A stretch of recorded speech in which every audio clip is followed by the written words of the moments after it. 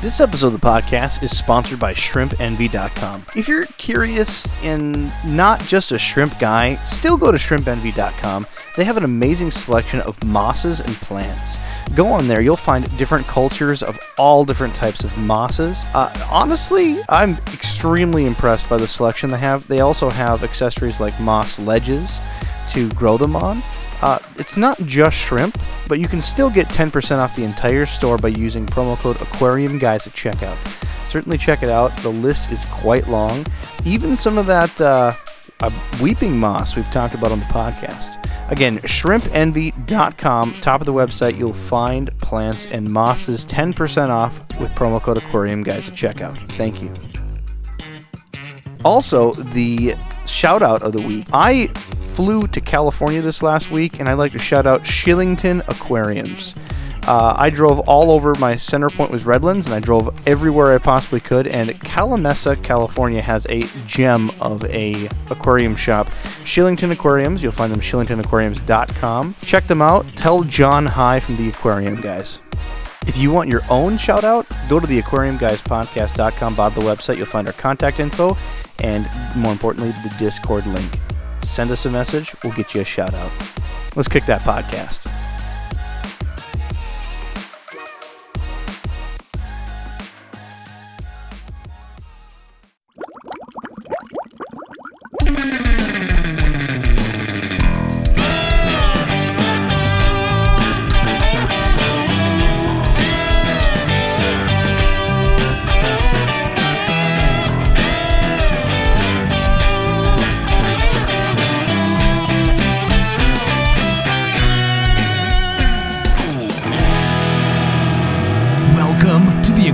Guys podcast. So did you ever get that stuff out of your belly button, Adam? Oh wait, the podcast is live. Jimmy, how are you? What the hell? I just woke up from a long winter's nap and here I am. Cold opens are hard. Yes. I'm your host, Rob Zolson. I'm Jim Colby. And I'm Adam El-Nashar. So he seemed like he wasn't sure of it for a minute. I'm sure. Adam El-Nashar? Question mark? Yeah, he's questioning life. Yeah. Absolutely. After that clip, yes, you have to. Yeah, we just recorded a nice clip for our Patreon subscribers. Yeah, it's kind of like a Christmas carol. Yeah, check us out on Patreon. Find us on our website, aquariumguyspodcast.com. Join the debauchery in Discord. The link's in the bottom of the page. We've gathered together today to talk about tentacle monsters, Jimmy. I'm sorry? Specifically tentacle... Okay, not hentai. For sakes, Rob. Tentacle-Nose Plecos. Excuse me? I have never once heard them called that. Well, I don't want to call them bristle nose because that makes me feel like I bought a toothbrush that's swimming. So we're here to change the name and establish dominance. No. What's wrong with Tentacle-Nose Plecos? Do we really need to start? You could listen to the Patreon thing and start from there. No, we had nothing to do with tentacles on the Patreon page. For Christmas this year, I'm going to get you about 6 gallons of bleach just so you can drink them, put them in your eyes and stuff. Well, fine. We're finally here to do our deep dive on bristle-nose Plecos that need to be called Tentacle-Nose Plecos. No. Well, before we get into those particular critters, any news, gentlemen? And silence fell upon the earth. All crickets. Well, fine. I'll get to my bit of a rant. People don't know species deep dives because they haven't practiced it. When you open a aquarium book, you're getting the knowledge from that consortium of writers that are going to edit that page based upon their experiences. So when you open a book and you see temperaments, for instance, if you get something like a bucktooth tetra, a bucktooth tetra is known as a scale ripper. That's a commonly experienced thing that particular species does. Well, I'm here to add one to that book. Paradise cichlids. Which am I thinking? Paradise gouramis. That's the only thing that I know of. Yeah, Paradise gouramis. Yeah, I'm pulling up the picture just in case, making sure here.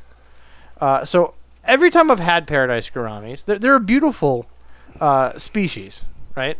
They come in different colors. Normally you see the blues mixed with like the reds, yellows, and browns. I've also had albino versions which still have the red, but they're white.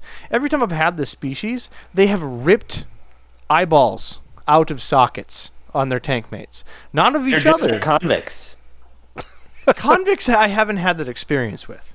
Really? These guys Convicts rip the eyes out of everything. That's maybe because I've seen aggression. These guys aren't aggressive. They'll just swim up to a perfectly normal fish and then whoop, suddenly its eyeball is gone. And you know why? Because it's tasty. Delicious. It's delicious. You know that. Okay, that what are you keeping the paradise grammies with? Okay, so the stuff I've kept them with, they've ripped eyeballs of, any tetra species, even if it's a big Congo tetra, it doesn't matter. It'll just swim up. Boop. I've had different mollies, guppies. I've had barbs they've ripped eyeballs out of. Normal community tank species, which these guys aren't supposed to be so aggressive. I'm sick of it. I had it, and I've just gave up on paradise gouramis. They're beautiful, but I just don't want to have them because of this issue. Now, fast forward to my buddy Derek at D's Fish Co., and he has had paradise gouramis, but only by themselves. So now he's putting them into a display tank with these beautiful Basami rainbow pairs. He comes in the morning, and suddenly a bunch of them are missing eyeballs. I'm like, I told you! Whoever's listening, if you're writing a fish book, add that paradise gouramis are eye-sucking. So you're saying Derek is having a half-price sale He is. on some eyeless fish? Well, 25% off for each eye missing. Doesn't seem like enough. Well, yeah, then you could get for a Okay. blind fish, it's half off. You know what I'm saying? Can't you just buy So them? I do have a question here. Yes. How many paradise gouramis are you putting in a tank? Sometimes I put a pair. Sometimes I put 8. Well, that's your problem right there. What's the problem? You want to put them You put alone? a pair in there. And then you said you were putting a group of 8 in a tank Yeah. with other fish. Yeah. Big tank. Okay. Big tank. When you put the 8 in the tank, Right. do you have anything else in there with them? It's a whole community tank. Did you give him a firm talking to and say no eyeball sucking? Okay, Oh, don't worry. We had words. but what I'm trying to say is that is your problem. You're not giving them dither fish. You're putting them in with community fish, guppies and that. Guppies and mollies and all that is pan. Put them in with something that is semi-aggressive. Every time I've had paradise gouramis, I put them in the semi-aggressive section with barbs. 3 examples. Hit me. What do you mean? I need 3 fish examples that would dither properly. Really? We're gonna go there? Okay. I need it. Help me. This helps our audience. They're listening in. So you're saying tiger barbs? Tiger barbs would be perfect, especially a large school of tiger barbs. Cherry barbs. I've usually put them in with other gouramis. Tea time. And whenever I've had them in, Tea time. Tiger barbs and cherry barbs both had their eyes ripped out.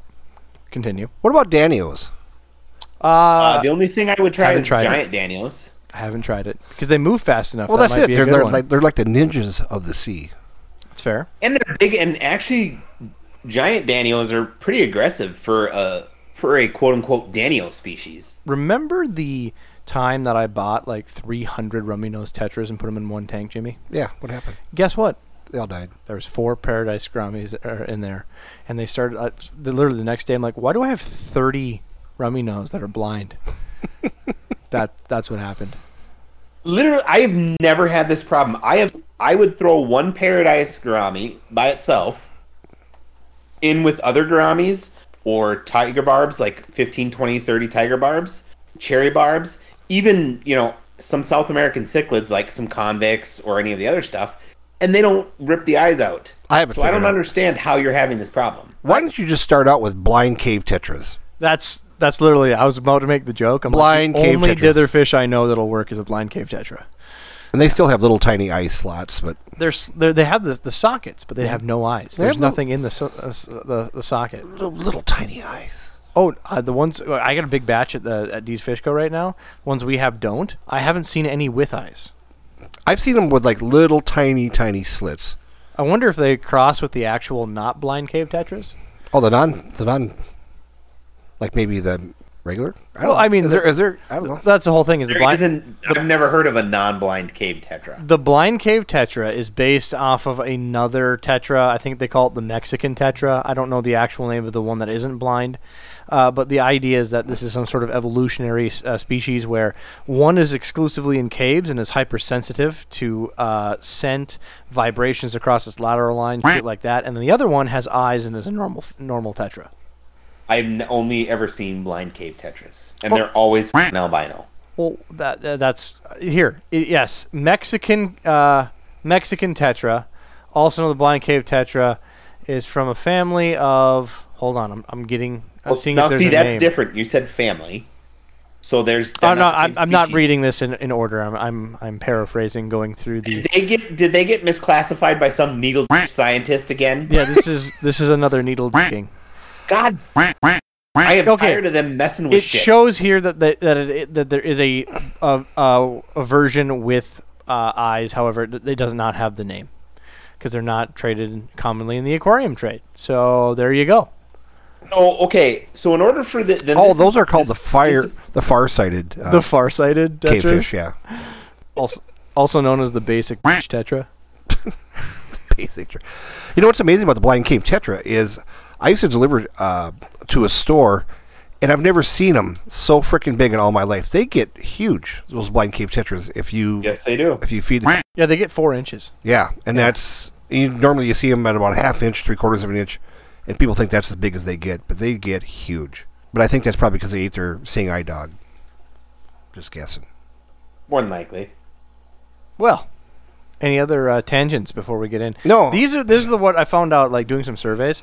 Our audience loves these, like, on-point tangents of, like, things that we experienced in our hobby. There's got to be something you got, Jimmy. I mean, you're re-insulating your basement. Oh, man, it has been a bear cat.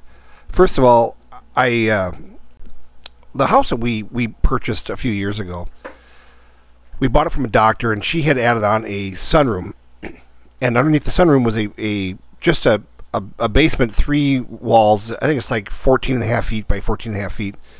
And we've been down there. And during the winter here, it gets so goddamn cold.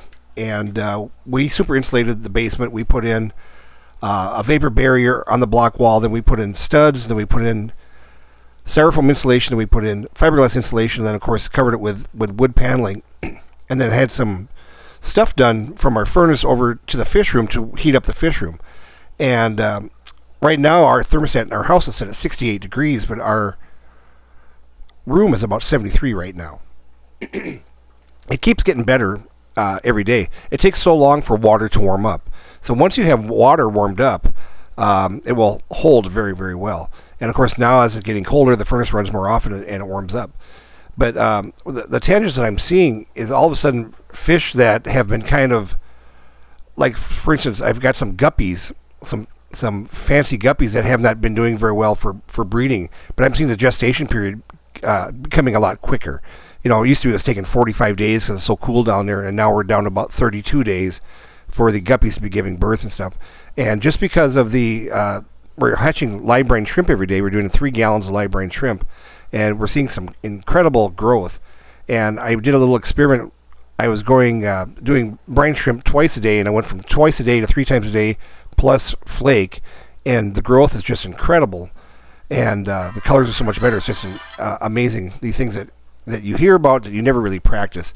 Because, yeah, it sucks to have to go down constantly and feed fish and stuff, but once it becomes a pattern, it becomes a habit, then it's not a big deal. It's like every time you think your plate is full, and if you add one more thing, and after you do it for 2 or 3 weeks, it just becomes natural. So we're learning a lot now with getting this room warmed up and stuff. Our angelfish are starting to breed some more. That was the only tanks that we were heating was the angelfish tanks. And now we're hoping that they'll start breeding. So we just heat up that room to about 80 degrees is what we're shooting for. Yeah, what people don't realize is that we are the warm-blooded species, right?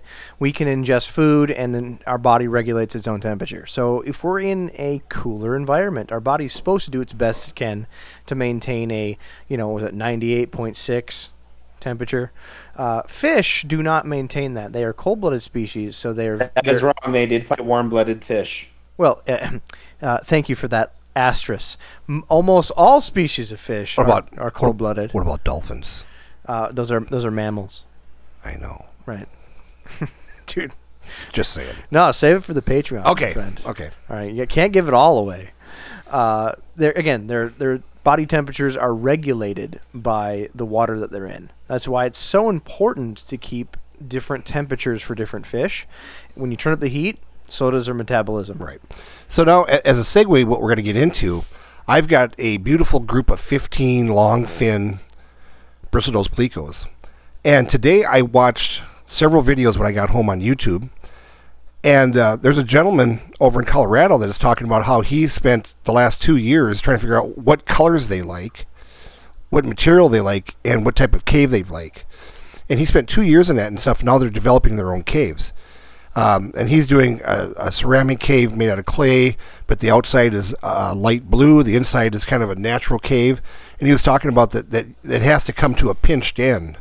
He really feels that that's the important part, is that the end is pinched, whereas the opening is open. You see so many of these caves where it's just like it's just like a tube. When he did his research, he never did get any. You talk to people who try to put in like pieces of PVC pipe for their bristlenose to breed in. Yeah. And he's never had any luck with that because of the color. He went to a darker color. He had better earth tones. Yep. So I mean, it's just what you can make of it. Learn from other people's mistakes and let them do all the work. It sounds like we need to get him on the podcast so he can talk about his new Gucci style Pleco caves. Oh, they're very, very nice. The guy's been there for he's in Colorado. He's been doing it for the last 10 or 15 years.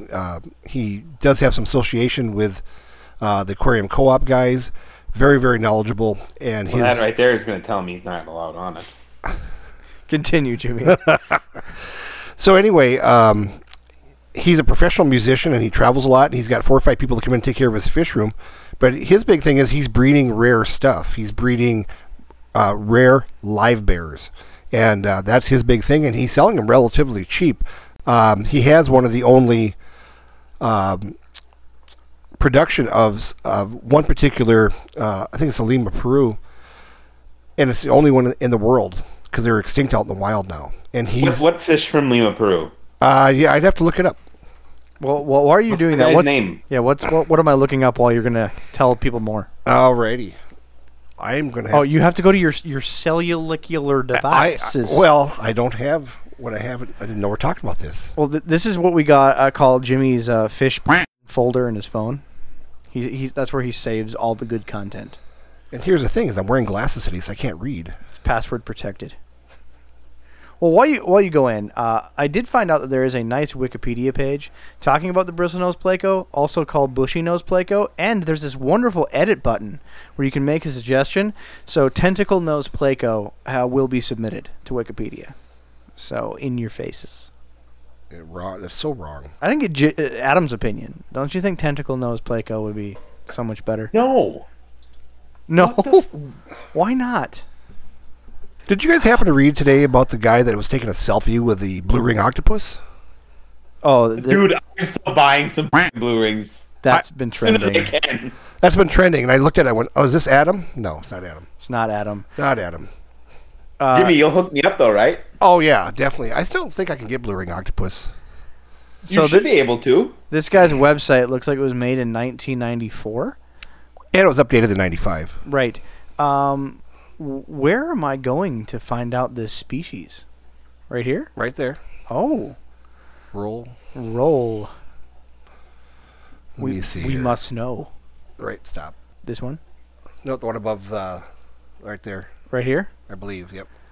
These are the last of this population and have been bred out for distribution to the hobby. These are possibly... What is it? I'm getting there. Most beautiful population of Perugia. Perugia? Limia perugia? Boca da Chacachan. PER. How do you spell it? Perugia. These are 3.5 to 4 inches and were first collected in 1999. Incredibly special and rare fish. Please maintain the species only in tanks. Breed it and distribute out to others so that it does not disappear. If these disappear, this exceptionally... Lima? Yes.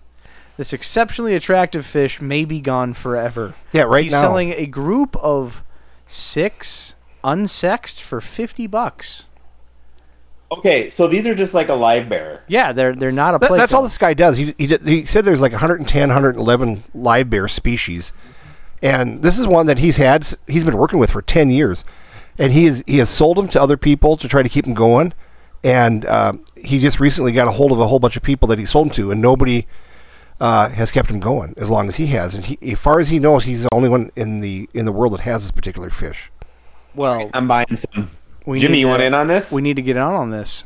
Well, I'm just telling you what I read today. Let's do $50 a head, right? I'll do $50, you do $50, and we'll all get each other for Christmas. A batch of 6. A batch of 6. Down. Yeah. Yeah. So it's very interesting because I mean, I know that Seeger's Farms had some of these like Lima tigers and different things. Yeah, those are decently common. And so those are in high demand. They're not the most beautiful fish in the world, I don't think, but the man is trying to save them from extinction. And he's having some pretty good luck with it. And $50 is really fair. You know, if you look at his other prices too, I mean, he's selling adult swordtails, the green wild bears, for like $15. Yeah. I mean, he's not out of the question. He sends out fish once or twice a week, and you just contact him, and he checks your zip code every day to make sure the weather's between 35 degrees and 95 degrees. Well, we're out until spring, apparently. Huh? We're out until spring, apparently. We probably are up here in Minnesota, but he's in Colorado.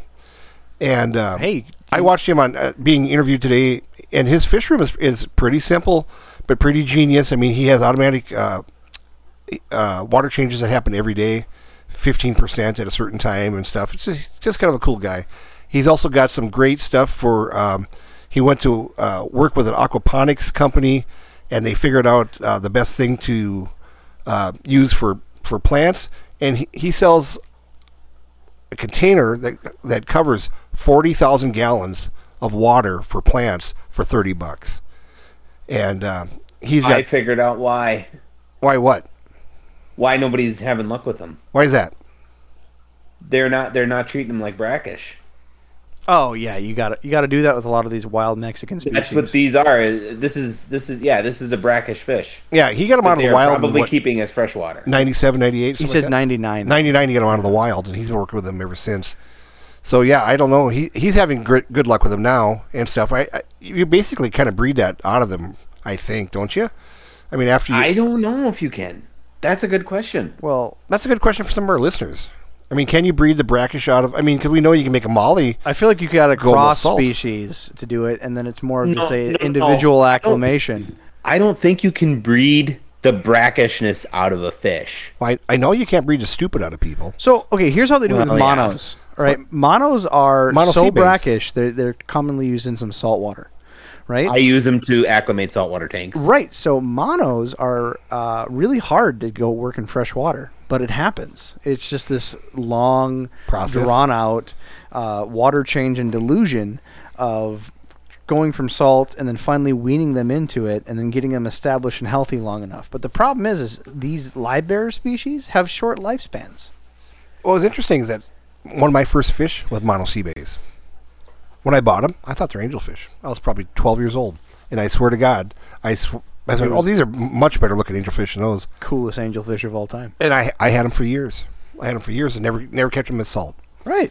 So yeah, can be done. It's just these guys have shorter lifespans, so it's more difficult. Yeah. Well, okay. So here's the thing: if you could do it, there's some species that I doubt you could. Bumblebee gobies, peacock gudgeons. I think you can. I've had peacock any of gudgeons. the brackish water moray eels, I don't think you can. I feel like at the point that you want to sit there and like, I wonder how many species I could get this to work, is more of a cruel conversation than just doing brackish in the first damn place. You know, like, I wonder if I could get this one. You know, I've killed about 50 now. I think I should finally give up and just put them in the brackish. Just put them in the brackish and let them go. Well, regardless, you gave a shout out and a huge tangent off topic. I just thought it was very interesting today. I saw him on YouTube being interviewed by a young gal, and he was just had a lot of knowledge. And I thought back to the Pleco King Jim when we talked to him, and he was talking about how he finally found the correct cave for his plecos. Right. And the reason I say this is because I personally suck at breeding bristlenose plecos. You do, but before we go into detail on how you suck, I suck big time. Shout out Greg Sage of Select Aquatics at selectaquatics.com. It's his home operation, and I didn't mean to get on your website, it's more retro chic. So go check it out. Give him a shout out. Tell him the aquarium guys love him very much. Need to get him on the podcast. He's got a lot of great information too on the breeding. He's got his own brine shrimp hatcheries. But he's got some tips and tricks on different things that he's learned and stuff. So, and he shares them with them. And I know for a fact that he is kind of one of these guys that's open to sharing secrets with people because he wants people to succeed. Just the way he was talking. And he's got my favorite books listed on his website. All right, enough of this. Let's get back on track. So, Jimmy, favorite books. You have sucked at Bristlenose Plecos. So, before we get into that, quick little note for the people that haven't tried them. Bristlenose Plecos are a very common, popular series of plecos that all have the distinctive tendrils or spikes on their noses. They can be short, they can be almost non-existent on females, and they can be very long and tentacle-like on bulls and big males. These are commonly, there's a whole lineup of different variations and subspecies, but they commonly only grow to about 4 inches long. Yes, and that's why people love them. Right. They live about 10 years in my experience, since that's as long as I've ever had one, it's 10, 11 years. I've never had one that long. You also keep a much warmer room. Well, right now, I've got my long fins. All summer long, I had them on the bottom shelf with no heater, and I brought them up to temperature now, and they're really making googly eyes at each other, but nothing's happening. So, Jimmy, let's talk about when did you first actually try to breed Bristlenose Plecos? I have tried and tried and tried for probably 5-6 years. Just solid. And once they get going, they're fine. But then they'll decide to take a break and then not come back online. Well, I'm glad that I've been a part of this entire experience because let me tell you, when I first saw you getting tubs in and saying we're going to do this, I was excited. And then never did I see one batch. And then depression set in. So, to breed a Bristlenose Pleco, it's relatively easy for most people. Jimmy's cursed. Flat curse. I don't think you've gotten, 5 batches in your lifetime? I've probably gotten maybe 5. Maybe 5. Yeah, I probably raised about 150 of them total. And it was the same one over and over and over and over and over. And then she burnt out. Well, I mean, that's bound to happen. So to breed a Bristlenose Pleco, you have to have a established tank. I would recommend having shade cover in your tank, and then having what we call a Pleco tube. The tube varies in sizes depending on your Plecos, but you can go to your common local fish store and just walk in and say, I need Pleco caves. They'll ask you if they're good at their job, saying, what Pleco do you have? And all you say is Bristlenose, and they have them on hand at all times because it's, in my opinion, the most common appropriate Pleco species you can get. You'll see that Walmart and big box stores that used to deal in fish, and then still at the Petcos and PetSmarts of the world, they will have what they call the common Pleco or Florida Pleco. That is not a Bristlenose Pleco. These particular Plecos, called the Florida Pleco, are huge. In the wild in the rivers in Florida where they have made themselves invasive, these things get as long as my arm. At least. Easy. Yeah. They burrow holes and banks across the river bottom, and they have huge clutches of young. And what was the story, Jimmy? You were in Florida. You saw someone getting paid to go brave the waters. So, and this is just like what Robbie was saying, the Florida Pleco, the regular Pleco. Myself and my buddy Mark from Bemidji, Minnesota, we were down there doing an actual Florida fish farm tour. So this isn't where you ate crickets? Yes, it was. Okay, good. Same trip. Same trip. Excellent. We went down to the Florida Fish Co-op extravaganza show that they have at the Orlando Coliseum. They bring in 200-300 vendors, including tanks and other pet related items and stuff. And so we went over to somebody I had done business with a long time, and his name's Paul Norton. And Paul is has sold out. I think he's retired now. But he was a really good friend of Elwood Segrist Farms. And so Elwood made me an introduction into him, stuff. I bought a lot of fish from Paul over the years. So we went there to actually see an actual fish farm, which is fascinating. And I know we've done that before when Robbie and I have been to Florida. Funner than hell, the most redneck you've ever seen. In Yeah, your life. I mean, these people that are farming fish in Florida, they're not throwing high-end, crazy amounts of money on equipment. I mean, they're breeding fish in tanks that are still stainless steel, rim tanks. We went over to 5D, and that's what they raised their tiger barbs in. They had 5-gallon stainless steel rim tanks from the 50s. And I said to him, why don't you use something else? He goes, because they hold water. And that's, and what they would do when they're raising tiger barbs, they'd go down to the creek, and they'd get the soft water, put in the tanks. They put in all the males and females, and they gave them 2 days to spawn. After day 3 on Wednesday, they pulled the tiger barbs, the adults, and then let the babies hatch, and they were producing tens of thousands every week. But back to going over to Paul Norton's, which was at that time called Norton Tampa Bay Fishery. We went over there, and Paul's walked us around the farm, showed us everything that he had to show, and he said, hey, you guys want to stick around for a little bit? I got some guys bringing in Pleco eggs. And we go, oh, that'd be kind of cool. And so these 2 young guys, who are probably, they're brothers, and I'd say they're probably like 16 and 18, came up in 2 S10 pickups, brand new. Well, we're going to assume that they were legally of age to work and do risky choices, but we'll say 18 at least. Sure, we'll say that. Here, 16 and 18 years old. 2 young guys. And Paul, when they came up with these 2 matching pickup trucks, I went, oh, matching pickup trucks, that's cute. He goes, well, they're brothers. He goes, and I paid for those trucks. I go, oh, you bought them for me? He goes, oh, no. He said, the amount of money these kids get from me. And so at the time, they came up, and of course they hit the brakes and stuff, and the water kind of runs out of the back of the truck. And in the back of these little S10 trucks is probably 15 or 20 5-gallon pails in each truck. And he says, here's what we're going to do. We're going to take each pail, he says, and then we're going to sort them. And it was, I believe, if I remember right, it was ping pong size, tennis ball size, and softball size. That was the egg cluster size. Small, medium, large. And Paul says, you grab one out. He goes, here's what I want you to compare it to.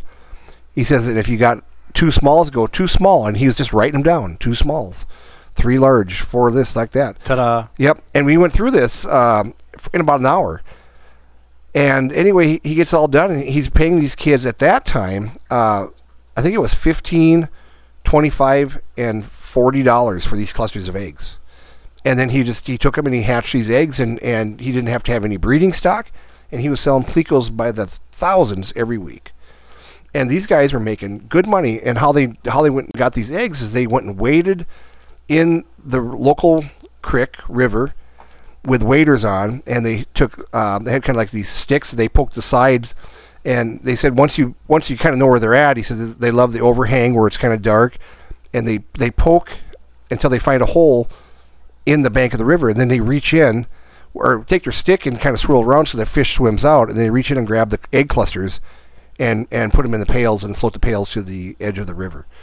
So what you're not realizing is this is a very Florida man news article waiting to happen, is that there is, I don't know, gators in those holes? Water moccasins? Yeah, all kinds of that will bite you and make you for a very bad day. But the money's so good that, why not risk it? Yeah. Well, I tell you what, when we went walking down to the river, the one thing that Paul said, he said, be careful not to walk into spider webs, because they have the... what's the red hourglass on the black widows, Adam? Yes, the black widows. The red hourglass, yep. Yeah, so the black widow spiders they like the edge of the river because it a lot of bugs love and stuff. Water. Right. Yeah. And stuff. He says that's the main thing you got to watch out for. He said you don't want to walk into a spider web full of these, the spider. And he said, all the gators will get out of your way. I'm like, I don't believe you. Right. So those particular Plecos were hatched out sold and pushed out to every pet store because they're extremely inexpensive. And when we say extremely expensive, cents a piece. And they're sold for relatively nice amounts of money at pet stores. But you get that, and that Pleco does not stop growing. So you eventually end up with this monstrosity Pleco that you either have to watch die because it's the small tank, or you have to give away to a friend that puts them in a pond and watch them freeze in the winter. It's just not a good thing. So if you have a normal aquarium, when I say normal, it's 20 gallon to, let's say, 75 gallons, you want a normal Pleco to go in there, or a normal set of Plecos that only grow 4 to 4.5 inches. So the bristlenose Pleco is for you. They have great appetites when it comes to cleaning algae and other substances on your tank. They're detritivores. They're not just, plant eaters. You're going to want to make sure that they have a mixed diet. So when you do the algae wafers, they're also going to be eating the flake and other pellets that you put in the tank. They're there to clean up. Breeding these Pleco caves, so you go to your local fish store, ask for it. My preference, because again, I have a ton of luck. In fact, probably right now, I'm sitting on 3 batches in my handful of tanks I have going. I hate you. You hate me. I breed these things in chains. What you have to realize is the water quality is so much different because I'm 2 blocks over from you. Yeah, 2 blocks, the water quality is so different. It is much different. Much different. In my tanks, they're heavily planted, and I use the diameter of the hole for the cave is 1.5 inches, and the length of the cave generally is 6 inches. I try to do clay-based caves. When you said that the guy did a bunch of investigation pinched on the end, those are the only ones I happen to use, is where they have the pinched close ends. And mine are all varied earth tones, different browns and tans. And I can't put enough Pleco caves in my tanks, and I just get batches and batches in there. Or maybe if you wait long enough, I'll sell you my Pleco caves because you'll just give up. I'm just gonna. I'll just you give me Pleco caves, I'll give you babies. That's there you go. We'll trade. Okay, here's the other thing. So Robbie, yes. Do you have driftwood in your tanks and Jim doesn't have them in his? No, Jimmy has much more driftwood than I ever have. Much more. I do have a tank Robbie's got live with plants. a whole tree log in it. They breed well in there. I have tanks with no driftwood at all, and they breed well. But the thing is, I have all dirted tanks, all different sands, different gravels. Jimmy generally has bare tanks. So Jimmy tried to give up. He tried to put sand in the bottom of his tanks. He tried to put different gravels. He's put them in tubs. Anything that he can get as a recommendation from people to breed Plecos, he's thrown at, but somehow has no luck. Go ahead, Radham. Well, no, I want to hear what Jim you were going to say first. I'm just going to say that I've talked to professional Pleco breeders over in Arkansas and different places and stuff. And they have told me that, we get them going so well, and then all of a sudden, he said, they just stop. And we don't know why. We don't know if we get a bad batch of food in, if the water quality changes, if the weather changes, the barometric pressure. And he said, we'll have 300-400 pair, and we won't have anything for 2 months, 3 months. Nothing. I don't have that problem. And I'm just like, I have that all day long. I've never had that problem. My tanks, the only thing I think I do differently that we've never tried, Jimmy, and I've sat there and thought about this before this podcast, is I almost never do water changes. And I mean ever. I'm looking at a tank right across the room from us that's 60 gallons. It's been sitting there for 3 years. Not once have I done a single water change in that tank. Just top it off. It's just evaporation. That's all I've done. But it's very well planted. Right. Overplanted at all times. Well, I tell you, that's where I've had success now with breeding guppies, is having the tanks with live plants. And I've got a 30-gallon tank with probably 300 guppies in it right now, and I haven't lost one in a year. There you go. Because I think the live plants really, really go a long, long ways. When I was watching I'm really getting into high-end guppies right now. Robbie kind of started me in on it. He bought me a trio of half-black yellows, and I started putting in the duckweed. And the duckweed just takes over the tank, and it's kind of like leprosy. I mean, you put your arm in there, and you pull out all this stuff. It's the herpes. Yeah. You need the plant, Jim. I need a what? You need the plant. Not your plant, dude. Oh, I have more information on that later, Adam. Right, yeah. Okay. Right, they're going to burn it. No, more information, indeed. So anyway, with the high-end guppies and stuff, with all the duckweed and all the different plants, Right now, I'm doing a whole lot of cholla wood with Anubias on it and stuff. And now, tons of babies. And just because of that duckweed, they all hide up there at the very, very top until they're big enough. And they will come out. The other day, the half-black yellows that Robbie bought me for my birthday, I fed the other night, and 35, 40 little ones came out of the duckweed. And if you'd looked at it, you'd swear there was not one fish in there. Just poof. Yep, and just poof, they all came out of there plants are the way to go for breeding, in my opinion. Yeah, I have to totally agree with that. So now let's go through the process. Now, this is only my experience. I know that Adam and I both have bred quite a few bristlenoses in the past, right, Adam? Yes. So in my experience is make sure to have a well-planted tank. If you can give them hiding spaces, better, and some sort of substrate. It doesn't matter if it's sand, it doesn't matter if it's gravel, just as long as they're substrate, because I have much less activity in a bare bottom tank for breeding than I ever will in something with some sort of substrate. Now, after that, get your fish in there. You can sex Bristlenose Plecos once they are over 2 inches.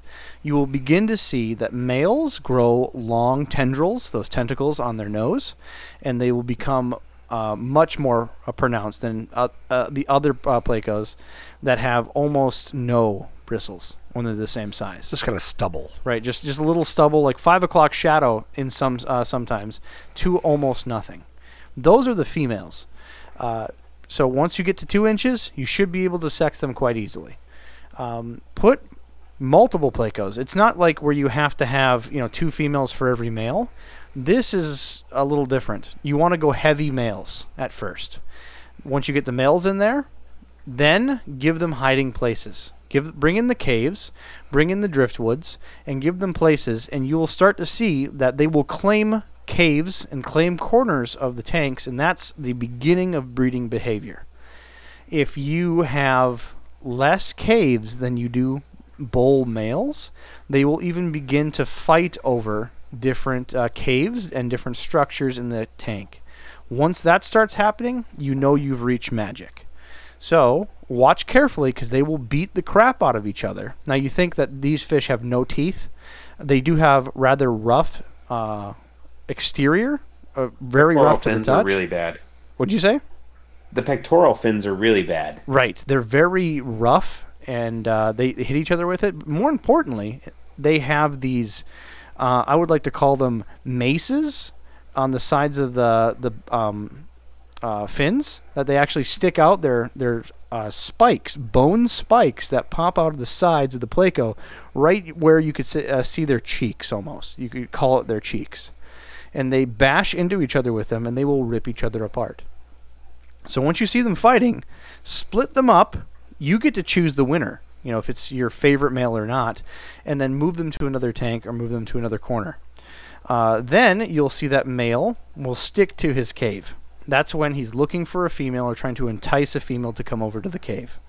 The male will claim that cave throughout this entire breeding process. Once he finds and lures a female to come into the cave, he will pin that Pleco into the back of the cave and not let her go until she drops the eggs. Once the eggs are dropped, he'll release the female, he'll fertilize the eggs, and then he will begin to protect that cave and not let anything else but himself go in that cave. The way that you can tell that either egg behavior has happened, is about to happen, or already happened, is you'll see a fanning behavior. They will take their side fins and they will wave them up and down. That is to cycle water in and out of the cave to oxygenate the eggs, since the eggs have to breathe through the exterior of the eggs. So if you see a male Pleco tail in there, take your flashlight and you'll see if they're doing that fanning behavior. You're probably sitting on eggs. So you can take a flashlight, lift the cave out, whatever you need to do, and you can see the yellow golden eggs in the back in a big clutch. What I do from here, this differs from some people, is I leave the male, let him sit on those eggs. Depending on your water temperature, it'll maybe a couple days, maybe a few days, but eventually those eggs will hatch and they will become wrigglers. So it just looks like an egg with a tail, and if you see these little tails wave, you know that the egg hatching is over. their free swimming wrigglers, and then I will strip the cave. I'll take the cave out because the parent will not, the father will not leave his cave. I'll take it into an ice cream pail with water, and I will have to coax and shake the Pleco out of the cave. The adult Pleco will fall out of the cave, and then I will continue to tap and shake the cave to release the wrigglers, and I will put them in a free-floating baby basket, much like you do with baby guppies, and make sure that they just has enough oxygen flow, whether I have to put an aerator in there or I at least know that there's flow around the baskets to make sure they're oxygenated, because their tails will wiggle, allowing water to flow over them and breathe, and you will then watch them absorb their yolk until they're tiny free form babies, and you can begin to feed them. So what do you like to feed them when you have babies? Me personally, I use a mixture, but the most important thing that I've found is spirulina. You can't just feed direct spirulina because it's like giving your kid broccoli and only broccoli. They're not going to like the taste. It's not going to entice them. So I have to find different ways to get them to eat it, and generally high protein things work. So my favorite is Cobalt's Ultra Pellet Shrimp and Veg. This is a 10 millimeter sinking pellet, so it's huge. So I throw 1 or 2 pellets maybe in that basket, and then watch them eating the dissolved protein and spirulina pellet. Works great for me. I get good growth. I get really good runs. I'll get easily 300 Pleco in a clutch, and I'll get most of them to at least that inch size, where that time I'm passing them off to friends, giving them to Jimmy to go sell and put out in his grow out tanks, wherever I can pitch them, because I have so many Plecos. I have too many to deal with in my small fish corners. So how many do you get in a clutch? I'll get 300. No. I'll get 300. No way. Out of my biggest females, I'll get 300 in a clutch. Holy crap. Lower end, I'll see 30 out of a new pair. Yeah, the bigger the female, the more eggs, of course. Well, I'll have 3 males in a tank, 4 males in a tank, 2 females, and they will keep, in some situations, they will keep all of those males attentive with eggs. So you have a bunch of slutty. I have a bunch of slutty females. Wow. So here is the first question I have for you, Robs. Yes. You have multiple males in the tank, right? I do. Jimmy, do you have them in the tank too? I have a breeding group of 15 Plecos that I bought. They're longfin Plecos in a 40-gallon tank that I bought from a guy who went out of business. And I never lost a one, and they're freaking gorgeous, and the females are ripe with eggs, and they just stare at me. How many males to how many females? I would say there's probably about 6 or 8 males in there. I'd actually have to take them out and count them. But And females are matching? yeah. So I would say that I probably got a few more females than males. I've done it wrong. I've done, where it's more females than males and they still breed. I've done it where it's more males than females. They all breed. I can basically throw a handful of Plecos in a bucket in my fish room. You can breed Plecos in a freaking toilet. I want you to do that. You prove to Jim that you can do it. I have. In fact, Jimmy's had this big setup where he's doing these, what he called, because he's talking to quote unquote professionals that do this, and they were showing him these shallow breeding ponds is what they made. Mm-hmm. So he spent a lot of money. He set up all these breeding ponds. He got all these specialty caves and all this shit. And I'm sitting here with my rinky-dink, broken caves that I've glued together, and I've used a Rubbermaid tote, and I just got batches after batches. Jimmy's come down and was like, "Hey, Rob's ready to do the podcast? Hold on, I'm stripping 3 caves." And the last 3-4 caves that he got was from me that I'd gotten from Steve Rubicki. Yeah. So I have the exact same freaking caves that Robbie does. I just gave him some of mine because they're not being used. He will give me his Plecos. He will give me his caves. He will give me his driftwood and plants. I'm using his same exact water. We're 2 blocks away from each other. It's got to be that I don't do water changes in the tanks they're breeding in. And my next thing, Adam, that I was thinking about doing is I keep reading from people a lot like angelfish to do cool water changes. All mine are cool water changes. And so that's what I'm going to do next. Is I'm just going to do a water change every day. Well, it's not changes; they're top offs. No, I'm just gonna do water changes and top offs. I'm gonna pee in the tank. I'm probably gonna take and put some dog dookie in there, swirl it around, maybe run a couple Holstein cows through there. I don't know. I'm just ready to throw my. I mean, these long fin Bristol-Nose Plecos that I have are just freaking gorgeous, and they are 4 inches, 3 inches, and I know that they produce because the guy that I bought them from, I was buying all his babies from him. But he went through a divorce and he had to move on, and I bought his. And I thought, here we go. Look at this. Check it out. Hey, Robbie, look at my fish. Right. And he comes over and he laughs at me. So the things that I've done wrong in breeding is when you overcrowd, especially if you have a log, they will. If you have enough Plecos and you're not paying attention, they will burrow their way through the core of the log. So I was actually taking down a 75-gallon tank, and it had this big driftwood log inside of it. And when I say log, like a tree log, like I had to have help getting out of the aquarium.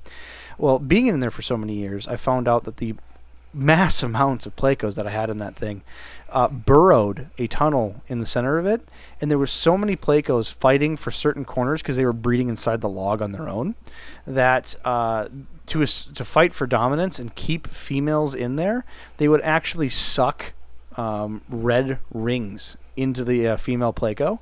So I have female Plecos with like ring sores on their body. Hickeys. Right, essentially. They're hickeys. They're just really deep, bloody hickeys. Fish hickeys. So if you start seeing any rings or damage, you have too many Plecos. You don't have enough caves. Put more caves in. You can't go wrong. Placement of caves. People ask me, where do you put caves? Me, I've put caves upside down. I've hung caves inside of decor. I've put them in the substrate. The best luck that I have is in the substrate. If you can make the entrance of the cave level to wherever the sand or dirt that is in, that's the first cave they want to hit. Now, the other day when you were over at my house on Thanksgiving, I showed you that new Pleco cave system that I found online, which I can't find right now. We're going to have him on the podcast, but they call these, he's not the guy that invented this. They essentially call them like Pleco cave cities or stackable Pleco caves. Right. So I'm looking at one here from another vendor, and essentially they take the traditional Pleco caves and they'll put plates in between them, so it's a stacking plate. So then you have essentially 8 to 12 to 24 caves all stacked on top of each other. Yeah. I've done this before in my own way. I haven't purchased the expensive ones because clearly I don't give a shit about doing this. Yeah, the guy that I found online, what was interesting, is that I was watching a YouTube video of somebody was at a show showing the new and exciting stuff. And this particular vendor has I want to say it was called, did I send that to you, Rob? What it's called? Easy Caves or something like that? Well, we're going to have him on the podcast, so don't give away too much. So anyway, what he has is, it looks like a Pleco city. It's probably 4 levels, and the Pleco caves slide on and lock. They lock onto the rack. And so you could have this rack 6 high in a 40-gallon tank and 20 long. Well, it fixes the issue because if you stack these, so you're doing, let's pretend, 4 Pleco caves in the bottom, you put on a plate on top of them, right? 3 Pleco caves, another plate, and then you stack these. Well, Plecos, when they're trying to fight for the cave they want, they will knock this tower down that you've built. I've got big Pleco caves that are just getting pushed around in my tank. Yeah, they will whip them around. And so this guy, they interlock, and the other thing that's cool about it is enclosed on the end cap, but they split. So you could slide it off the rack, and then you could split it in the middle and get your eggs out if you want. Right. So they're not just, it's not just split, they interlock. So the Pleco is not going to crack these apart on their own. Right. You actually have to pull them apart, and it's like a good inch of how they interlock. It's quite a cool system. It's kind of like on a track system. And I just discovered it. I haven't pulled the trigger yet. I think it was about $100 for a rack of like 8. Right. And stuff, but he sells them for about $12. Right now, we're looking at a website, and we're seeing them from $6 to $12. And there again, they have all these different shapes, and just like anybody else, like a human, a Pleco might like the triangular shape versus the round shape versus the square shape, depending on what type of fish they are. So if you think of shapes, the ones I traditionally use are circles or ovals. They're generally handmade with clay. It's a pretty simple deal. Like That's ones I have success with. These 180s, we call them. 180s? 360 degrees for a circle. That's a 180. Okay, so the Pleco cave that you're talking about is a 180 is essentially a half circle where it's flat on the bottom and then the rest is a circle. Right. Then they have triangles, squares. I've had luck in all of them. The best luck I've had is the ovals or circles. Circle you right. I've had luck with none of them. The ones I've had luck with, the you one... You spent loads of money on this, too. You know, that's me. How can I throw money at a problem? Absolutely. So I could have hired a carpenter to come over and do my 3 walls, but it's just so much easier to go out and buy lots of new tools and do it yourself. And it cost me $1,500 for my room for 3 walls. I'm talking 8-foot tall by 14-foot wide walls. $500 a wall. Just the plastic alone for the vapor barrier between the block wall and the studs, $65. Sure. I feel bad for people who are building real homes that are spending money, putting up real lumber type projects and stuff, because it's ridiculous. But if I would have hired somebody else to do it, it would cost me a fortune. So, and my whole thing was I was trying to warm up my room and try to reduce my electricity bill. So we'll see what happens. I'll give you an update here in a few months. Fingers crossed. Now, other don'ts that I would highly encourage. Don't have Jim help you. If you want to have Plecos, for the love of God, stay away from loaches. If you have clown loaches, those sons of bitches will come in there and they will just rip apart every cave that you have. I had 1 clown loach in a 75-gallon tank with 8 caves. All 8 caves had eggs. The clown loach cleaned out every one of those. And left the snails. Well, I was like, I didn't even know I had a clown loach until I tried to pull a cave and found. I did not notice you have a clown loach. I know. That's what I'm thinking to myself too. And found them in there. Well, I thought I got them all out. Was the problem? So you had didn't count? You had a rogue. I don't know how many I have. A rogue ninja clown loach. Clown loaches are. I bet you it grew like heck when it ate 1,000 eggs. They are the egg suckers. The thing was so fat. It was insane. Jeez. It was small too, so I know it wasn't egg bound. It was just egg full. You know what I'm saying? It was just insane. So stay away from loaches like the plague if you want to breed Plecos. I haven't had problems with coolie loaches and whatnot, but again, I probably wouldn't do those either. Those are coolie loaches are pretty safe. Yeah. Like I mean, I've had them with I've had them with breeding with bumblebee gobies and stuff, and they've never been a problem. So when you say safe, like dolphin safe? No. Okay, just checking. Okay, thank you. Dolphin but no, safe. they're usually safe with other fish. Coolie loaches, to the best of what I've seen. Yeah, I haven't seen anything, but they might. One bad parent that doesn't protect the cave properly might get unlucky and let a coolie loach into eggs. Eggs are eaten by every species. It's just what can get by a defensive Pleco male. And loaches, I don't know if it's the nose. I don't know if it's they don't have scales so they can slip in between them. I don't know if they're just faster. But every time that loaches have that eye spine, right? Oh yeah, maybe that's so. it. What happens is the loaches will fight. Loaches will stab them with that eye spine, especially if they can stab them in the sides or in the belly or in the face. That makes sense. Because a male bristlenose will use those maces on the sides of the cheeks to fight. Yeah. And a coolie loach will just whip out that eye spine and. So there you go. What you need then is to add a couple of paradise gouramis to come in there and suck the eye out of the clown loach. Problem solved. The only Jimmy here. Oh, go ahead. Go ahead. I apologize. The only loaches that I've had luck with that I don't worry about is dojo loaches, penis fish. They're just so, mopey, lackluster. They're not really on the hunt, and they won't burrow into a cave. However... Yo-yo botillas are pretty good, too. However, once these wrigglers start become free swimming, they will just slowly release from the cave as they get hungry, and they don't have enough food in the cave. And... everything in the tank will eat them. So what I do is I told you about the 75-gallon. It was primarily Plecos. I mean, I had peaceful species in there like tetras and some mollies and whatnot. Most everything left them alone except for the penis fish. So I took out the penis fish, and then suddenly I just had these Plecos breeding on their own, propagating on their own. And if I had a batch that normally did 100, on their own 20 would survive. So I would have this massive factory churning out these Plecos. The problem is me scooping them. Scooping Plecos, tiny Plecos, are a nightmare. Especially with a tank with any type of structure. Right. So I would give up on any Plecos that are free swimming. until they got big enough where I could scoop them.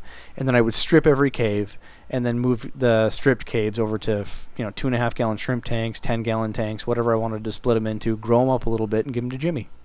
Right. I was so bored today. I'm watching this young guy from another country, and he's raising bettas, and he's raising danios, and he's breeding them in styrofoam fish coolers. And his whole philosophy and stuff is to never handle them with a net until they get so big, and so he just takes and siphons everything out. Yeah. And his big production was that he was raising bettas and stuff, and he had I want to say 125 gallon long tank with 3 inches of water, and he just had it full of Java moss and duckweed, and he started feeding him the egg yolk to get him going and stuff. And then as the fish got bigger, he just kept adding water to it. And he said that by keeping the water lower, is less area for the fish when they're small to go hunting, which makes total sense. Yeah. So I'm going to take my Pleco, take it down to about 2 inches, throw them in the toilet, and flush it. Now, the different kinds, there's a bunch of different Bristlenose Pleco species you can find all over the place, but the main ones that you'll see are what we call the common, which are the black or brown variety, the albino, which can be full-on pink eye or non-pink eye. Well, then it should not be albino because... Correct. It's leucistic. It should be melanist. Yeah, leucistic. Yeah, there you go. Non-Caucasian. They still call them albino, whether it's pink eye or not pink eye. Then you have the longfin, which can be common, albino, or otherwise. And the super reds are quite popular, and because, again, breeding is... Don't forget the lemons. Oh, no, that's the finisher. The super reds and the albinos can all be crossed with commons, and when you do so, you get blotching patterns.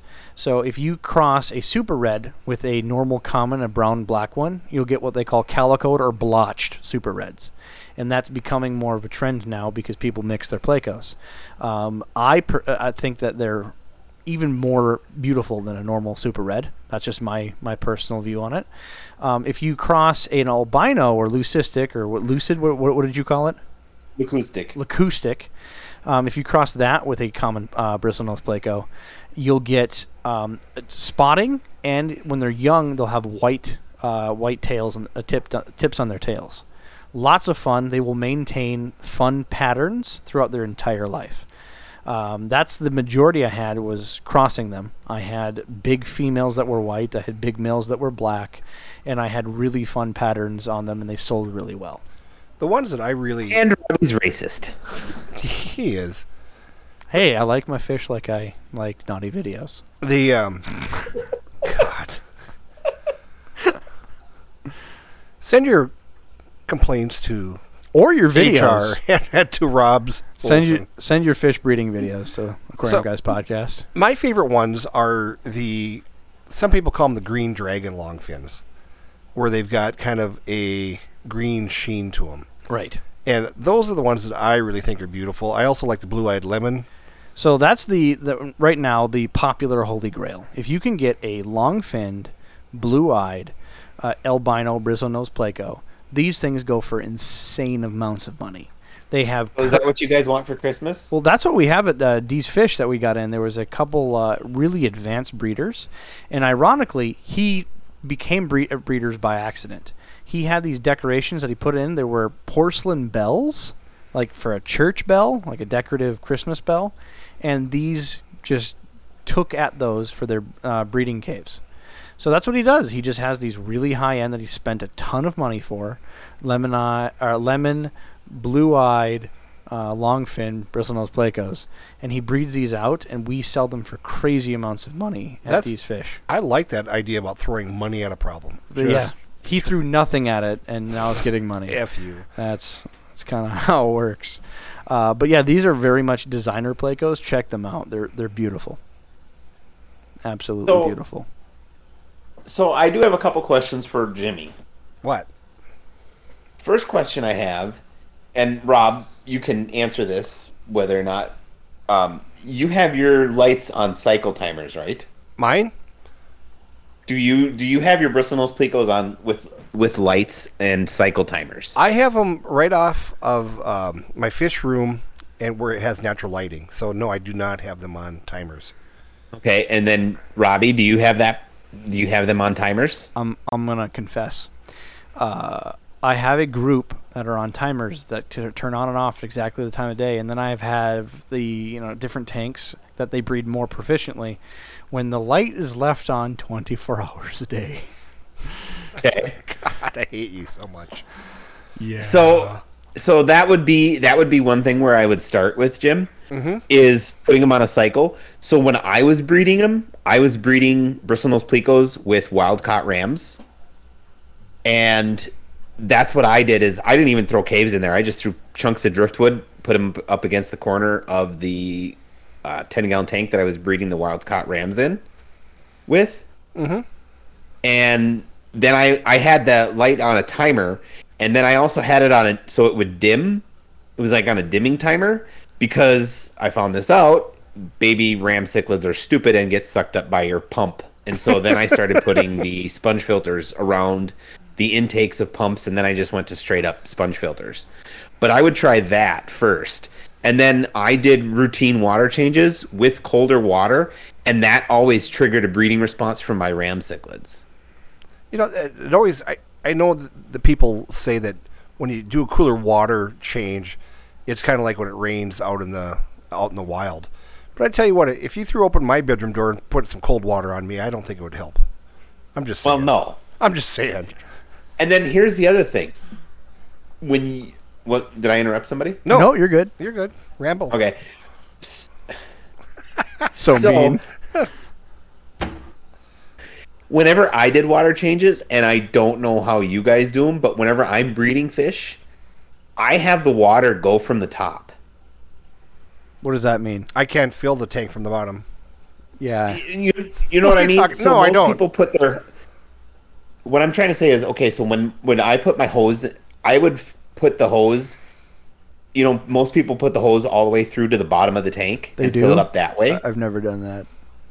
Oh, that's the way everybody else was doing it. And then I always put it up at the very top, like just right underneath the water surface, and let it fill up that way. Oh, no. So that it just naturally drifts down. No, see, I got this cool C-clamp from Menards. For 99 cents. For 99 cents. I got 10 of them. And I use the garden hose, and I make it so there's an arch shooting up and back into the tank, making a giant aeration torrent for the entire fish, disturbing the gravel, kicking fish around the tank. That's what I do. I don't recommend it. I have thought about this now too. Is that I thought about, well, maybe what I could do is just take and drain it down about halfway, and I was going to take a piece of PVC pipe and drill little bottom holes in there so it like drips in like rain. I've actually thought about doing that. I haven't done it yet. That's an idea. Make it rain, Jimmy. Make it rain indeed. Make it rain. I mean, that would work. So you're just going to run the water through it and then call it good? I'm at this point where I'm just kind of suicidal, to be honest. I mean, what if we just take your tank as is, set it here, and plug it in? Right. And then it's location. And then the thing will start breeding, and then he'll start selling me my fish. It's that nasty aftershave that you use. It Was could it be. Brute? It's Brute. It's Brute. It's Yeah. old school Brute. It's the same bottle of Brute I had since high school, since 1982. Sure. All right. So, quick review. Bristlenose Plecos get 4.5 inches. Temperature varies. I've had them where there's no heat at all. I don't recommend it. And I've had them at like 85 degrees. They've done well in all of those circumstances. My favorite temperature, and especially breeding temperature, is lower. If you can do breeding to get them started at about 74 to 72 degrees, great. Although I've had them breeding at 81, 82. So you're saying 55 is too cold. 55 is a little too cold, All right, Jimmy. I'll zoop it up. Yeah, well, 55 is too cold. Optimum pH, I think, is you can literally look this up on their Wikipedia pages. They're like 5.2 to 8.9. That means they'll live in anything. They're hardy, and they're the go-to Pleco for people for a reason. Well, hang on, though. Sure they are.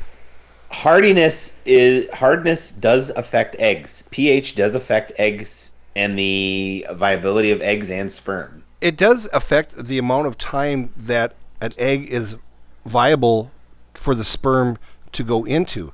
Because in hard water, and angelfish eggs, in hard water, you'll get a much poorer, same pair, you probably get like a 70% to a 90% difference. Because if the water's hard, then the eggs harden faster and the sperm can't get in there to fertilize. So, gentlemen, there's two recommendations we have here. If you're trying to get your wife pregnant, install a water softener and stop drinking Mountain Dew. Actually, keep the cell phone out of your pockets. That'll probably be just fine. You know, you two are the only two people I know who run the microwave with the door open. You're so dumb. Not next to the scrode, though, Jimmy. That's a rule of thumb. Lifespan 5, we'll say, again, mine's 10 years. Jimmy's is a lot shorter because he keeps his room hot. Food. We talked a little bit about what we've fed for babies. I love that shrimp and veg pellet from Cobalt just because it's hard to find protein in an algae wafer because I want spirulina, but I also want protein to grow them out. But as far as food goes, they're going to be eating your pellet. They're going to be eating your excess flake. They're going to be eating that food. And in between times, they're going to scavenge. They're going to eat algae. It's not going to be their primary diet. So if you think that this is some sort of magic algae eater, it will help keep the tank clean. They will do a good job. And they'll even eat that brown algae, which I don't recommend feeding to your fish on purpose. Clean it off instead. But if you're going to feed them fresh. Around here, especially towards the fall time, we get people that give us zucchinis and cucumbers left and right. Everybody and their mom in the Midwest has their own garden, and everybody's giving that away in buckets at church. That's why you need to lock your door in the fall, because you could come out of the grocery store and find out that somebody put 7 zucchini on your front seat. Absolutely. So I'm serious. This is not a joke. Strangers have given me. I found a box of zucchini in my front seat of the car going to the local grocery store. Yeah. I don't know who did it. I don't know if it was a friend of mine. I doubt it. But I've literally done that, and just like you, Jimmy, I've gone home with zucchini. So my main gig is I drive bread truck for a bread company, and I have a route, and in one of the smaller towns, they know that I'm looking for zucchini. And so that's like the worst thing that can happen because they tell their neighbor and they tell their neighbor, and pretty soon you've got 100 pounds of zucchini in the back of your bread truck when you went inside of the grocery store for 10 minutes. Right. And people just throw it in there, and I'll say, hey, you want a couple loaves of bread or whatever, and they're more than happy to do some trading and stuff. And so here's what you do. You take that zucchini, you take that cucumber, and you slice it up. You take, I'd say what? 1/4-inch slices, Jimmy? Yeah, I usually do it... half-inch? Nah, not even that much, but I probably do 1/4-inch. 1/4-inch. And I'll do a half a zucchini, a regular size zucchini. Yeah. Not the big monster ones. And I'll throw in 6-8 pieces a day into my... And the next day, there's nothing left but rind. You'll just see like the tiny green ring. Right. And that's anyway, all you'll see left. Leave that for a day, and that's gone. Right. So that's how much you feed. But take that same zucchini, that cucumber, and don't be afraid to freeze the slices. You can put it in Ziploc bags, and I've had them good in the freezer for 1.5 years. Yeah, right now I have some in the freezer. Because right now, this time of year, I've been buying them at our local grocery store. And when I get home, I just cut them up, throw them in the freezer downstairs, and I have that brand new refrigerator downstairs because I like throwing money at a problem. Bought a new fridge. Well, I mean, you have a fish room. You have to have a freezer for the fish room. I do. Yeah. And it's just by coincidence that there's some beer in there. Just a little coincidence. Little coincidence. Don't freeze your beer. So then you take these slices, and people complain like, oh, it's floating at the top of my tank. Well, fish that have already been acclimated to cucumber, Plecos will go to the surface of the tank and suck them dry. But if you're just introducing for the first time and you're trying to get them on the horse, so to speak, on the wagon, and you're trying to get them to taste and chow down this food, don't be afraid to go to your hardware store and get yourself stainless steel screws. Works great. Doesn't bleed into the tank, and you just literally screw in a stainless steel screw into your Plecos slice. It drops down nicely, and the Plecos devour them, leaving the screw behind. Yeah, I see that there's a lot of professional, stainless steel things that you can clip on your zucchini and stuff and pay a lot of money. And I recommend that you throw money at a problem, just spend a lot of money. But that's probably a pretty good idea too. Yeah, you can use Jimmy's nipple clamps as long they are stainless. So they are stainless, but you have to make sure that you unhook them from the electrical. Fun fact, we get a lot of crap for dildos in aquariums. No, you get a lot of crap because you're the only one that deals with it. Nobody else does. It's you. It's all you. I put a lot of dildos in aquariums in my day. You do. I still have 3 extra dildos on hand just to put in more people's aquariums. Sure, we'll say that's why it is. Yep, that's why. Glass in the box, brand new, ready to go. But now what I'm going to do is get nipple clamps for me. That's genius. Oh, yeah. I'm sitting here the whole time like, what are you going to use for Pleco food? Nipple clamps. Nipple clamps. They're already stainless. Right. They're made for this purpose. Just make sure to get the ones that aren't already wired for the small electric current. I'm just saying. So I do have a serious question for you guys, and I want your opinion. Yeah. Because I'm kind of at this opinion. Okay, well, if you're starting with nipple clamps, Adam, start small. Is that what your question is? The gauging. Yeah, just start small. Don't go for the big ones right away. No. So in the reptile world, leopard geckos are a mix of at least 3 or 4, possibly more different species.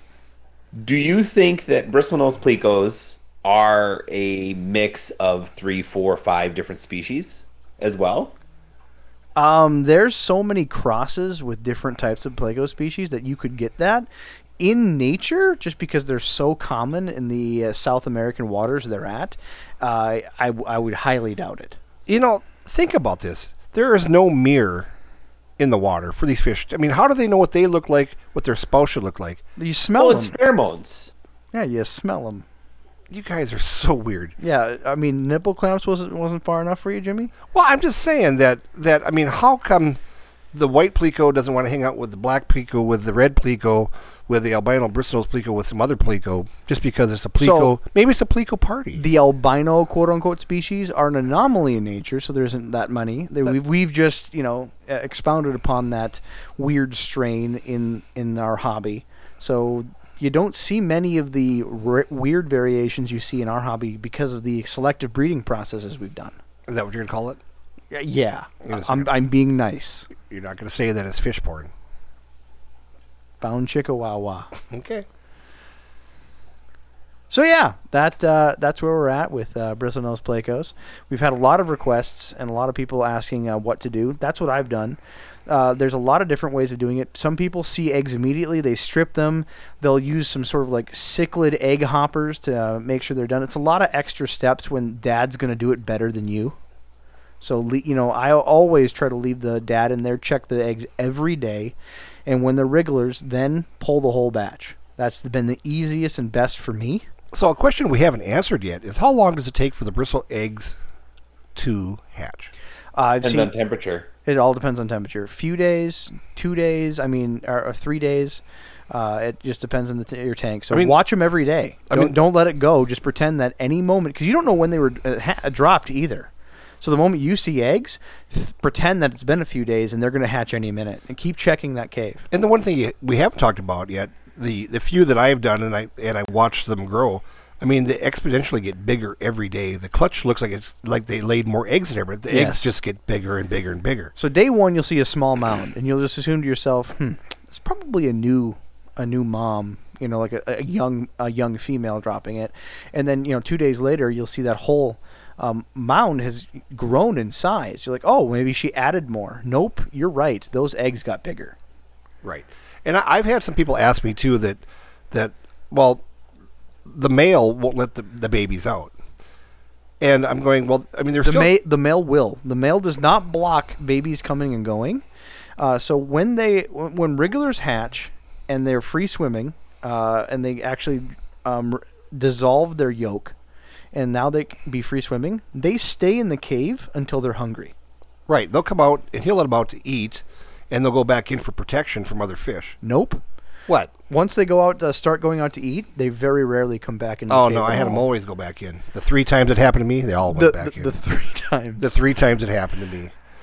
Now, so I have had somebody that was so worried about it, they were taking a air hose and putting spirulina water through the air hose into the mouth of the cave. Yeah, it's just so much work when they just breed like rabbits anyway. Yeah, whatever. Yeah, but Really, I wouldn't worry about it. I think the difference between the 3 batches you've had and a few batches I've had is not just the fact that's been there, but the fact that when my Plecos leave, they have loads of places to hide. Your tanks might be a little bit more bare, and that's the best place to hide is the cave. That's a guess. You know, when you leave into a 75-gallon aquarium where there's a log, they're going to want to be on the log rather than go back with Dad. So yeah, I'll buy a new log then. Buy a log. I'm going to buy a log. I'm going to buy some substrate. I'm going to buy some freaking cold water. I'm going to throw some more money at this problem, and I'm going to have a full report for you in 6 months. I can already see the text message. It's going to go like Suck this. it, and you're going to send me egg pictures. It's gonna go like this. Hey, guys, I'm standing on the edge of a bridge. I just want to say goodbye to you because I'm killing myself because these damn You things know are what, breeding. though? Everybody has their certain thing that they're just lucky at breeding, and they're good at breeding. Yeah, this is my luck. There's very many things I can't do. That's for true. the life of me. Because Jim, you're how long lucky. was it? Because I mean, look at Adam's got 4 kids, Right. so we know what he's good at. Right. Kids aren't my thing. you Yeah. know. Adam figured that one out. You can breed I bristle would nose. breed other stuff. You know, I just need a better tan, and I maybe get a little better at it. There we go. But what I'm saying is Jim, how many times did I have problems breeding guppies? Really? And you would laugh at me. Yeah. I guess that's the Achilles heel. Yeah. What is No, actually no. mine? I'm trying to think. Huh? What is mine that I'm trying to think of ones that I've tried. I had a problem with angelfish, but Jimmy was able to train me out of it. Did you ever eat your rice fish to go? Which one? Betas? The Maduka rice fish. Medaka rice fish. Medaka. I did. Medina. I finally got them to go, but I couldn't actually hatch the eggs. That progress was stomped because I had a child. That's right. Yeah. All things stopped because Robbie had a child. I had them have, because Medaka rice fish, they will actually hold eggs on their body. So I've seen them hold eggs. I've watched them lay eggs across the tank, but I cannot get the eggs to live long enough through fungus. So I don't know what to do if I'm going to have to pick them off plants and then put them in methylene blue. I don't know what to do there. Yeah, maybe put some more almond leaves in there. It's always good for bacterial and fungal. Is it? Yep. Poop water makes fish stay healthy. That's right. We should call Scott Usually. from Tannen. So the one my biggest thing besides guppies that I've had problems with, I'm trying to think here. Guppies were my hardest ones. And and there again, I think it was Adam was up there where the water was pretty hard up north in northern Minnesota and stuff. And and what I found out too is if to get the right stock, and like right now, I brought in some crown tail guppies, which you love so much, Robbie. And I brought They're in so nice. I brought in 6 or 8 pair. I paid a lot of money for them, and I ended up with one female that didn't die from that initial bringing them in from the Orient, and she had babies. I kept all those babies. Now I'm already on F3 babies, and now I don't lose them because they've grown up in my water. Right. And so it's just You've to had get that many batches. Yeah, so it's just a decent stock that used to your water, because overseas, Lord knows what they're doing for water quality and different things and stuff. But I mean, there's so many times I brought guppies over from overseas, and they get that I want to call it gram-negative bacterial infection. Bacteria. Gram-negative bacterial infection on their back, where their backs just dissolve. It looks like a saddle, and the fish just dissolves in 2 pieces. So yeah, not a good thing. Well, that's the You were going to tell me about my plant. What? Oh, your Oh plant. yeah, the plant.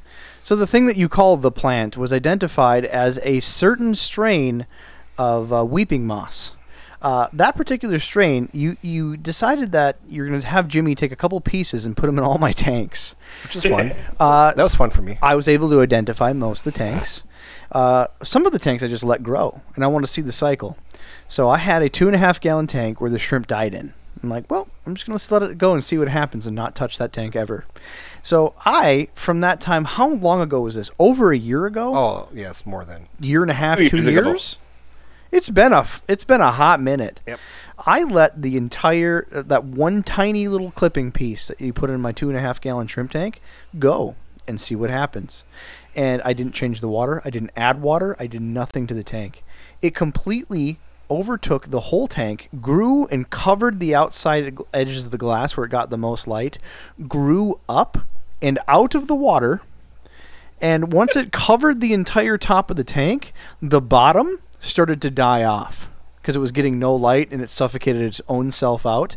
So it started dying from the bottom up, until it finally got to the top, and then there was nothing rooting and grounding it.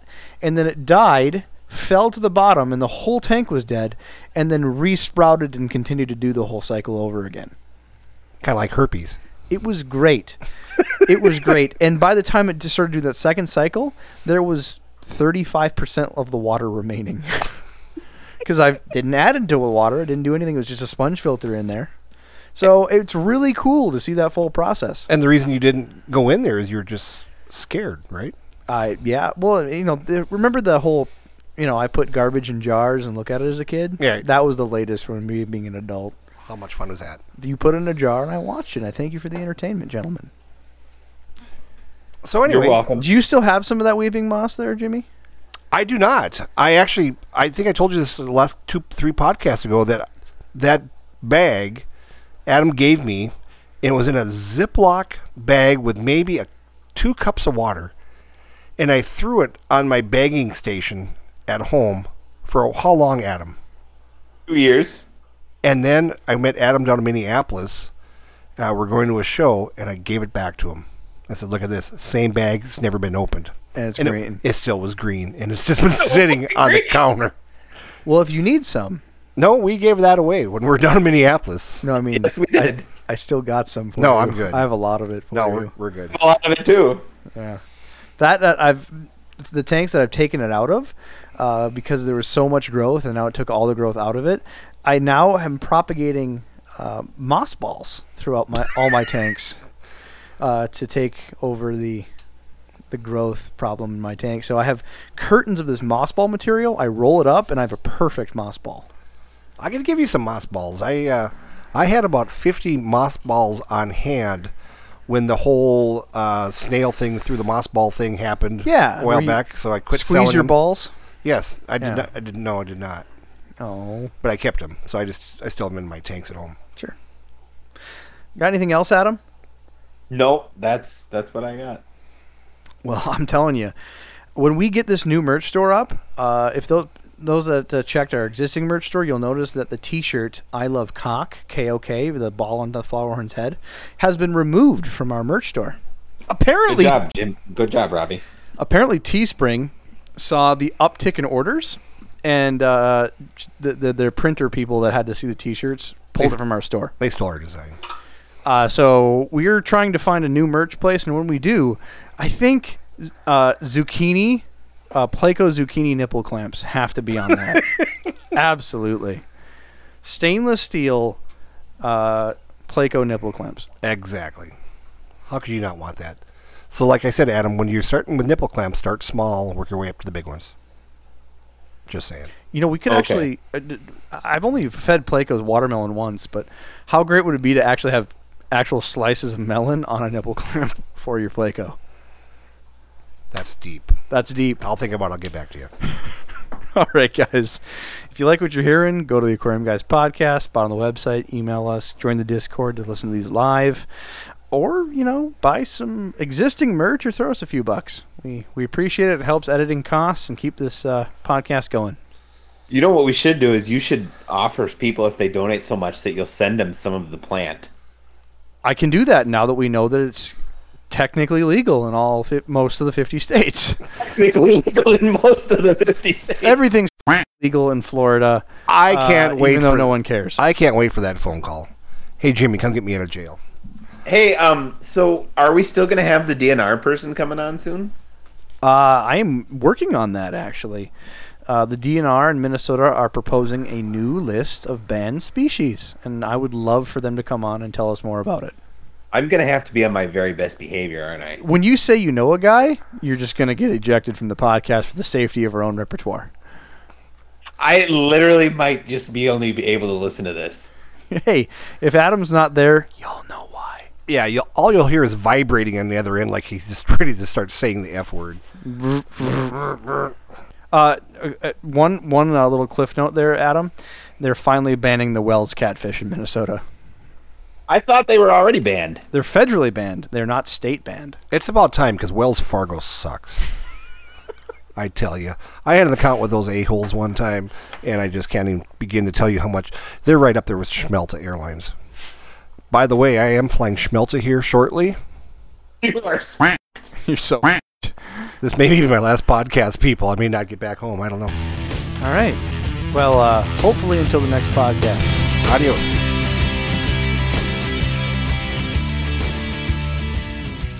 Thanks, guys, for listening to the podcast. Please go to your favorite place where podcasts are found, whether it be Spotify, iTunes, Stitcher, wherever they can be found. Like, subscribe, and make sure you get push notifications directly to your phone so you don't miss great content like this. I do have a serious question for you guys, and I want your opinion. Yeah. Because I'm kind of at this opinion. Okay, well, if you're starting with nipple clamps, Adam, start small. Is that what the question is? The gauging. Yeah, just start small. Don't go for the big ones right away.